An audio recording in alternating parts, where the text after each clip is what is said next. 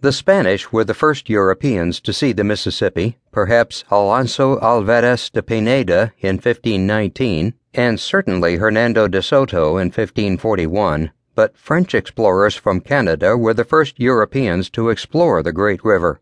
Louis Joliet and Father Jacques Marquette descended the Mississippi to the mouth of the Arkansas in 1673, but when they learned the river emptied into the Gulf of Mexico rather than the Pacific, they returned north.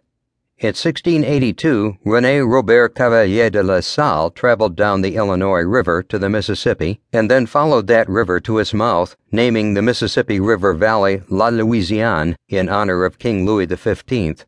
La Salle later attempted to colonize the mouth of the Mississippi, but the expedition miscarried, ending in Texas, where disgruntled followers killed him and Indians destroyed the colony. In 1699, Pierre Le Moyne d'Iberville established the first tentative French settlement in southern Louisiana at Biloxi. In the following years, the French established other settlements, first on the Gulf Coast and then increasingly centered on the Mississippi River.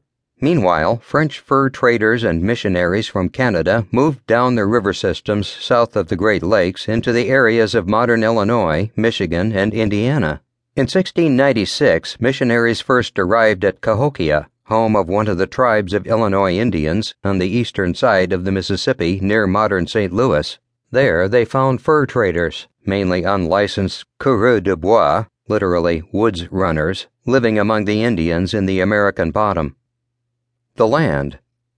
The French Illinois country, le Pays des Illinois, was an imprecisely defined area centered on the American bottom in the middle Mississippi Valley, a floodplain bordering the eastern side of the Mississippi River from Alton, Illinois in the north to the Kaskaskia River in the south. The northern portion from Alton to Cahokia is less fertile and in places narrowly confined by limestone bluffs. The French did not settle there during the colonial period. The southern section, from Cahokia to Kaskaskia, was the heartland of French settlement in the Illinois country.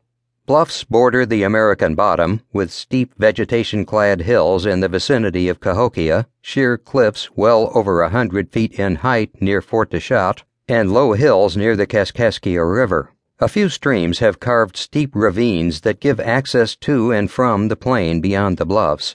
The width of the bottomland between river and bluffs varies, being greatest near Cahokia and decreasing as one moves south.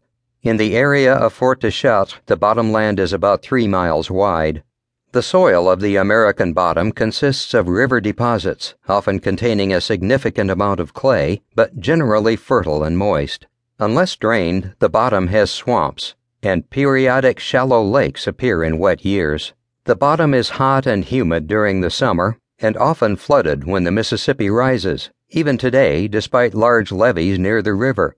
Wood decays quickly in this environment.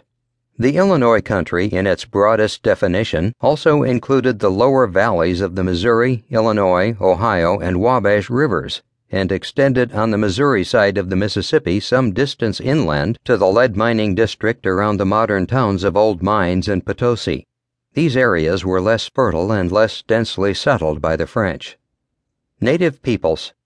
When the French arrived late in the 17th century, the native people of the American bottom were the Illinois, whose name also appears in a number of other forms, such as Illiniwek, Liniowek, Aliniowek, Alemiwek, Illiniowek, and Irinowek.